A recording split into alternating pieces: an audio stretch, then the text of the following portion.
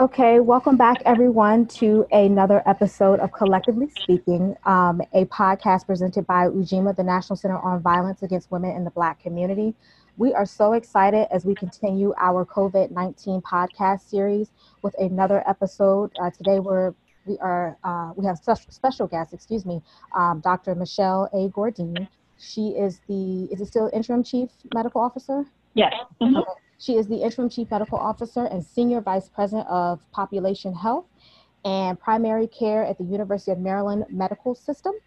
We are going to be discussing COVID-19 in the Black community and giving you a little more insight on currently what's going on, and then some future processes that may take place around how the Black community is treated as far as COVID-19 vaccines, our kids, all that nature. So we're going to get into that. But first, Dr. Gourdine, can you please introduce yourself? Sure. My name is Michelle Gourdine. I am a physician, a pediatrician by training, African-American female, originally from Jackson, Mississippi, actually.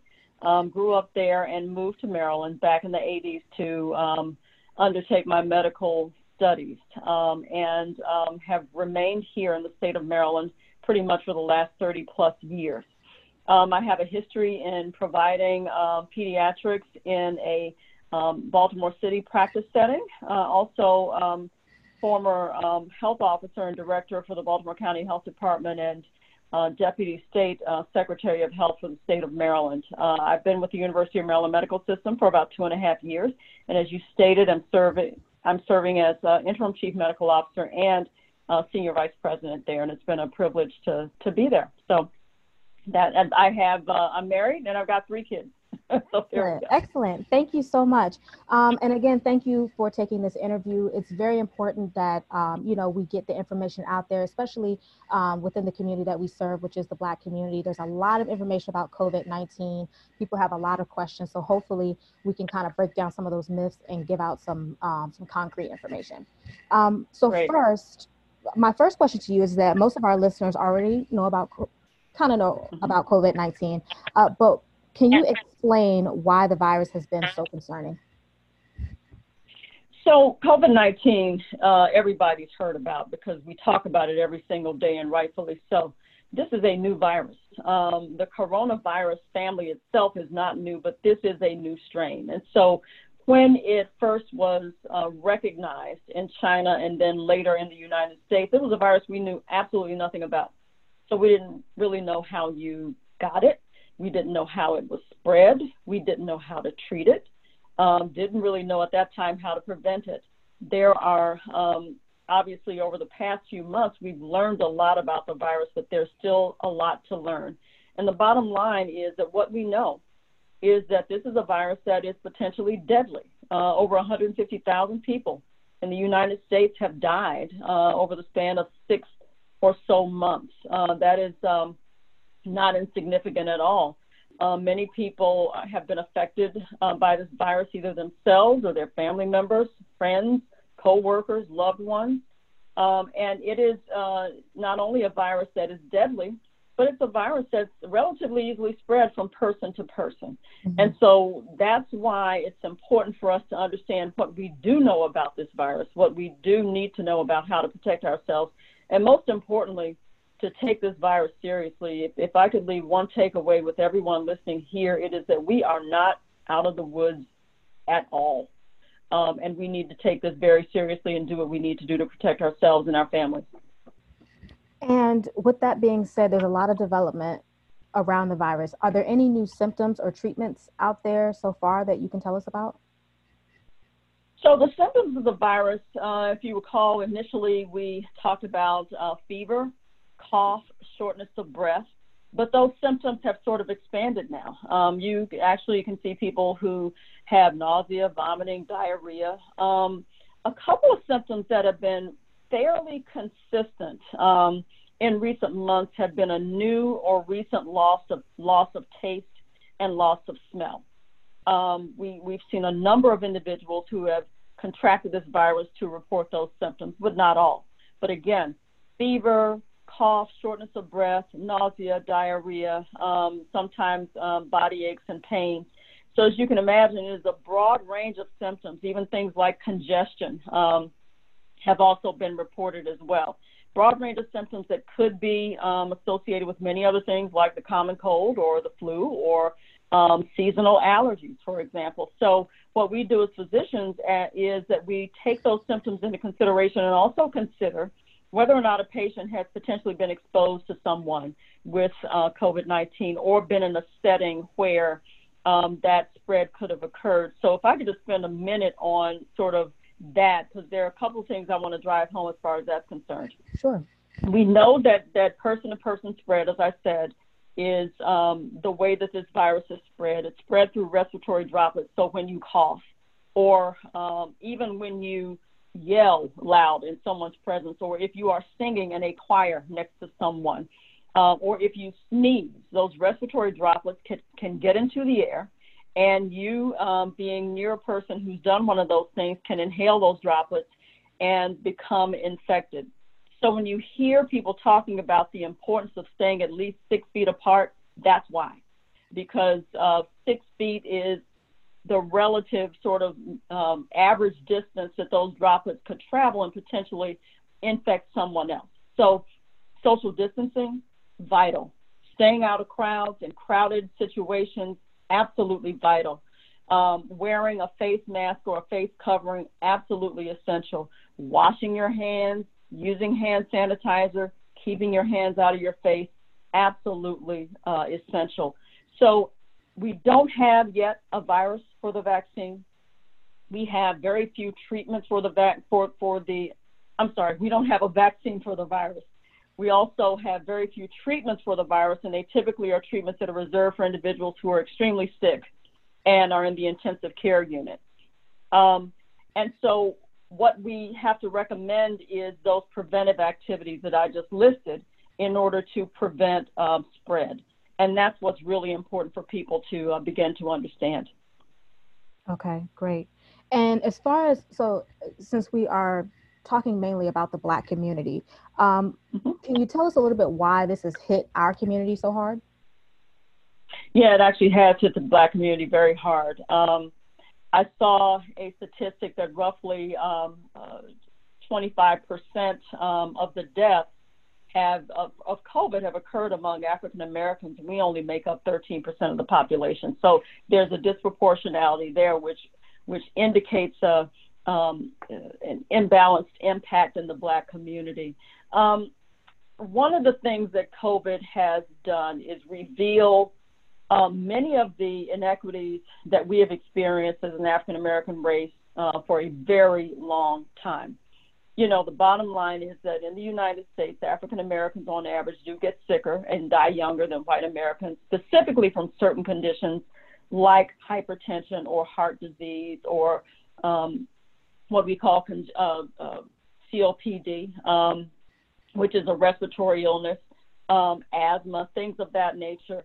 And what we found is that there are a number of factors that are related to access to medical care and medical treatment. The fact that we have disproportionately lower access to care on average in our communities, but also other factors that are required for us to be healthy. You know, things like safe and affordable housing, healthy environments free of exposure from toxins, the ability to get jobs that don't expose us to dangerous environments as well. Transportation that would allow us to be able to access our medications. We are disproportionately represented in lower socioeconomic status, although I will point out that even African Americans of moderate to high socioeconomic status still experience disparities in health, and we think a lot of that is related, frankly, to the stress of racism that people deal with every day, things like microaggressions and other stressful situations that African Americans deal with on a day-to-day basis that cumulatively have a negative effect on our health. And so that's where you see sort of that mind-body connection, where at the center of all of that is stress that causes premature biological aging in African Americans, which then prematurely sets us up for these types of conditions like heart disease and COPD that we experience. So what does that have to do with COVID? Now we're seeing, as we are reviewing individuals, not only in the United States, but around the world, who have been infected with COVID, who are the people who end up most likely to be hospitalized, and who are the people who end up most likely to be severely ill and to die? Those are the people that have the conditions like high blood pressure and diabetes and COPD. Sound familiar? Same conditions we were just talking about with regard to the disparities that we've always seen in this country and the disproportionate impact on African Americans of those conditions. And so, in a way, COVID has really sort of revealed and uncovered disparities that are related to socioeconomic issues and social determinants that we've always seen here in the United States. Yeah, absolutely. And so, and you answered my next question about the underlying conditions. So I'm going to ask you about social distancing. So we know that it works. However, I know that in Black community, there's a lot of intergenerational households. So when you have grandma and grandpa, aunts and uncles, or of course, mom and dad, kids living in the same house, how do you social distance when you do have people in the house that have underlying conditions or older people who this disease may affect the most? It is challenging, but it is possible to do so. So if there is a situation where there are multiple generations living in a home and they all have to be there, then it's vitally important for the individual who is infected to remain separated from the rest of the household. If it is possible to isolate that individual in a separate bedroom, for example, where a door can be closed, then that's absolutely essential. If it is possible for an individual to have access to one bathroom, that's absolutely essential, but that's not always the case. And so what is required is for there to be minimal contact with that individual. For those who do have to have contact with that person, providing them with food or going in and cleaning, for example, making sure that they themselves, everyone in the household, is wearing facial coverings, that the individual who, for example, has to serve another individual or clean after another individual, that they wear gloves, that they use proper disinfectants to clean, and again, that they make every effort to remain separate from that individual during the time period that infection could spread or that complications could occur. So again, if it's not possible to isolate that person, then identifying a specific area where that person would remain during the time of infectivity, ensuring everybody's wearing face masks, and ensure that proper people are wearing gloves, and ensure that proper disinfection is taking place are absolutely vital to do so. And there are resources that are available from websites if you've got access to the internet, but even if not, for example, at the University of Maryland Medical System, we developed some materials, some flyers that we distributed through our community health teams at each of our hospitals, who then took these flyers out to churches and other credible messengers to hand out to the community, which specifically lay out how you clean in a home where you're not able to properly social distance because you live in a multi-generational home. So those resources do exist and are available to be distributed to people who need them. Okay, and where can people find those that information? So if you have access to the internet, then of course on our website, that information is available. We certainly can make available to you, Whitney, as well. Okay. If you're able to post it on another website or provide it to individuals, the PDFs of those flyers. Absolutely. So that they can get out, because the whole point of our pulling them together is to make sure we get them out to folks. So we're happy to get those to you. Okay, yeah, that would be great. And we can post those on our website and share on social media as well. Okay, so speaking of family, let's talk about the little ones. As we have this discussion about them returning to school, returning to sports, normal activities, how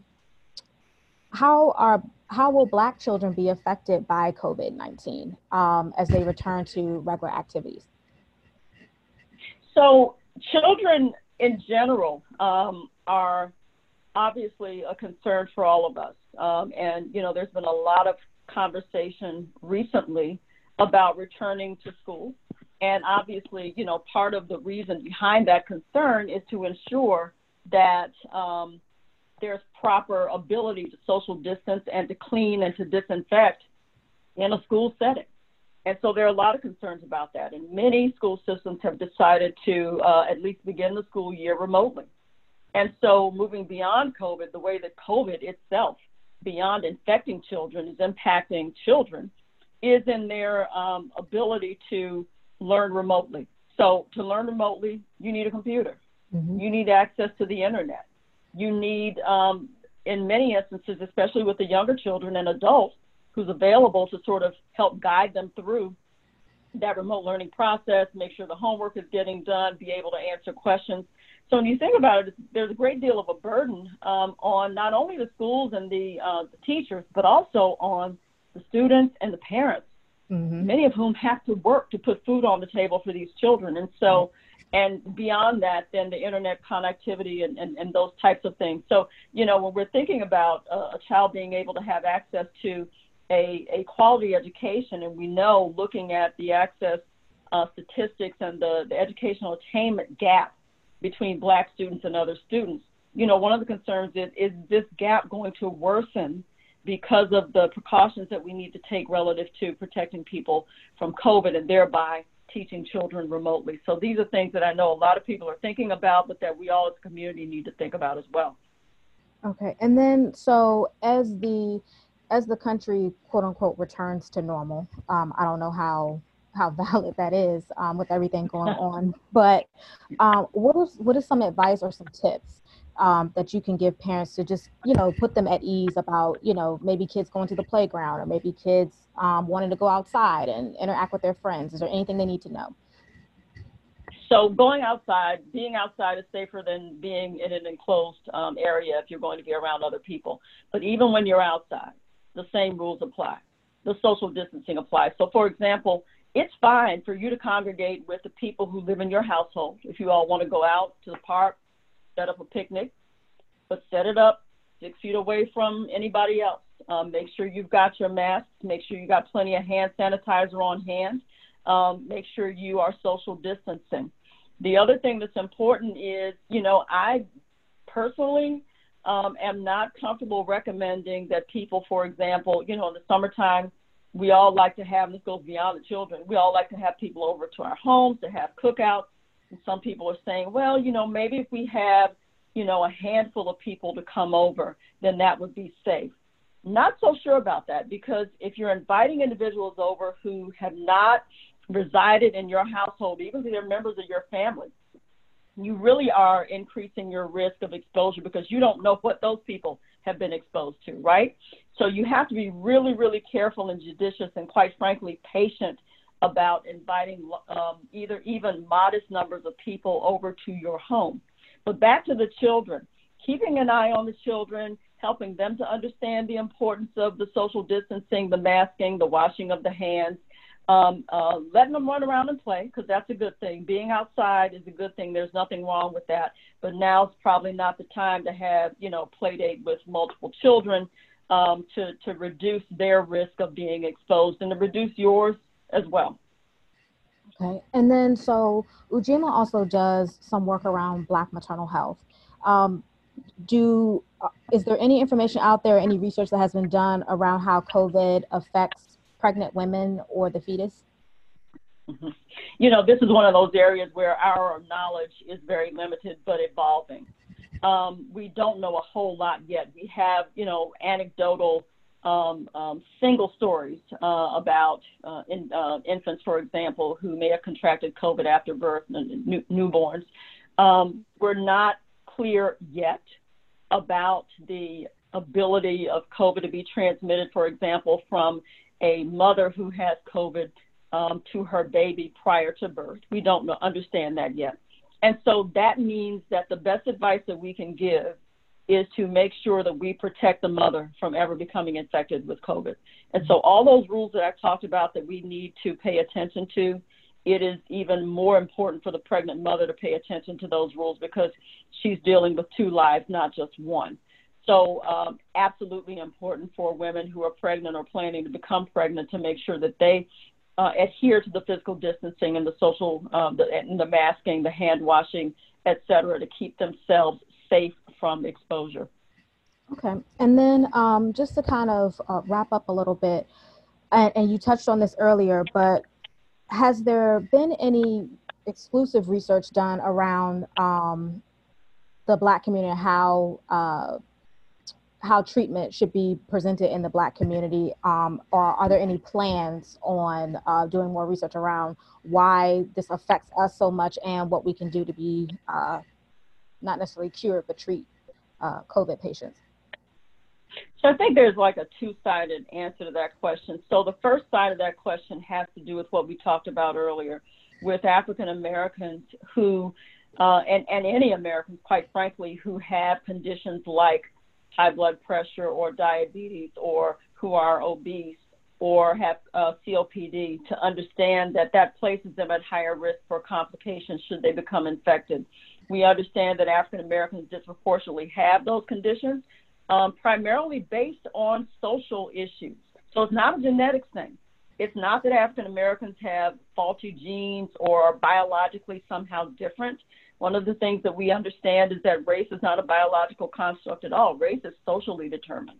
And so this is not a biological or a genetics issue whatsoever. It really has to do with the way race in our country over our history dictated our access to resources that we need to be healthy, like safe housing, like safe communities, like a good job, good education. All of those things come into play, and they together increase risk for those types of conditions. And so one thing that we need to do is to continue to pay close attention to and to begin to address some of the underlying social and structural issues and policies that set the stage for disproportionate disease in the African American community. So this lies at the feet of our policymakers, our elected officials, working in conjunction with those of us who would advocate for those policies that improve things like education and employment and income and reduce poverty. So there's one bit of it.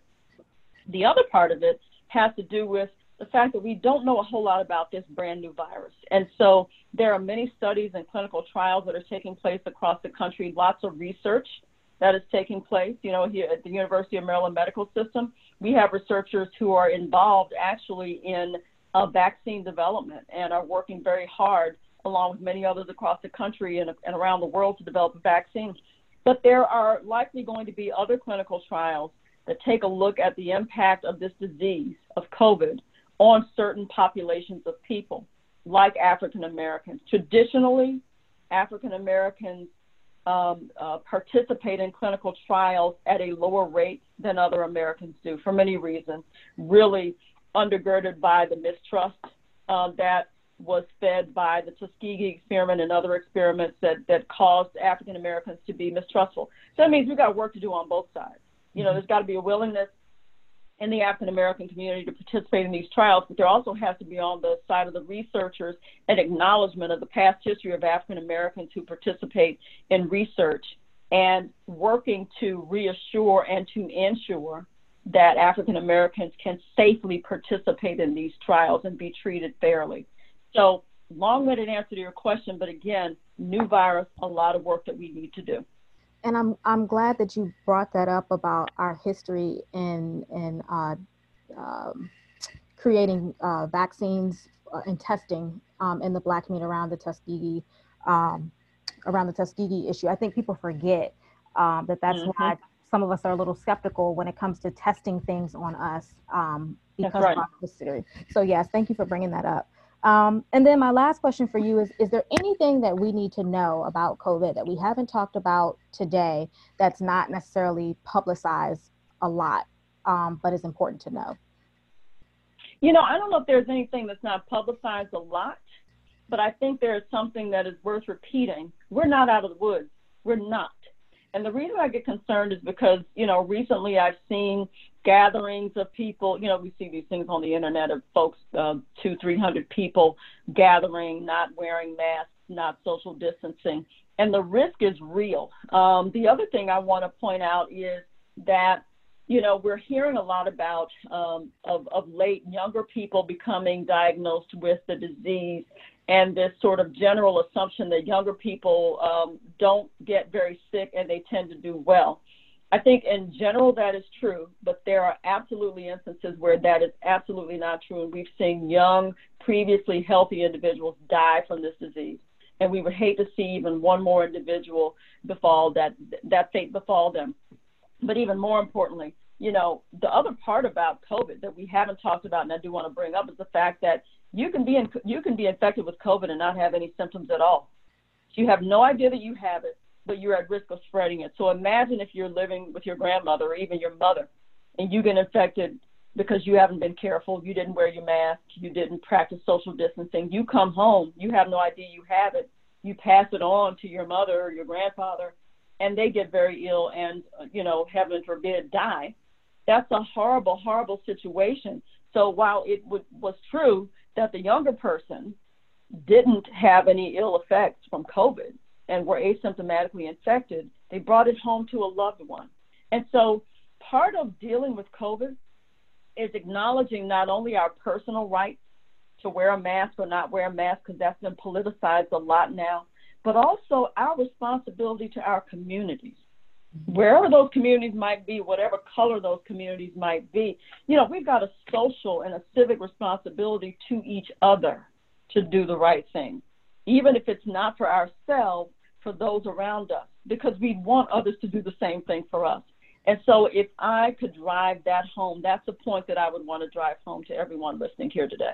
Thank you. Thank you so much. And are there any other resources that you would like to share with our listeners? Any websites or contacts that you may think that's helpful?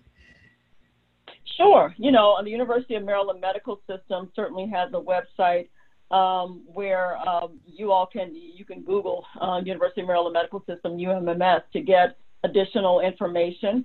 The CDC, Centers for Disease Control, cdc.org, has regularly updated information. That's my go-to, in addition to the UMS website, to get additional information. Quite frankly, you know, even your regular sort of news websites, run-of-the-mill news websites have really good information as well. I think our news media, for the most part, is doing a great job in keeping up with the latest and the greatest relative to COVID. Outside from all the political stuff, the medical stuff and the information you need to know, I think is very valuable. But I would encourage people to continue to seek out that information and just remember those basic things: social distancing, wear a mask, wash your hands, use hand sanitizer. Those are the keys to our being able to get control of this disease. Well, thank you so much again for doing this interview with us, Dr. Michelle Gourdine. To our listeners, we will have all this information up on our website. If you don't know already, Ujima has a COVID-19 tab on our website now where we're housing a lot of information. So visit us at ujimacommunity.org. Also, if you have any other questions, you can always email us at ujimainfo@ujimacommunity.org, and we will get those questions answered for you. Thank you again, Dr. Gourdine. It was such a pleasure doing the interview with you. Thank you. It was my pleasure.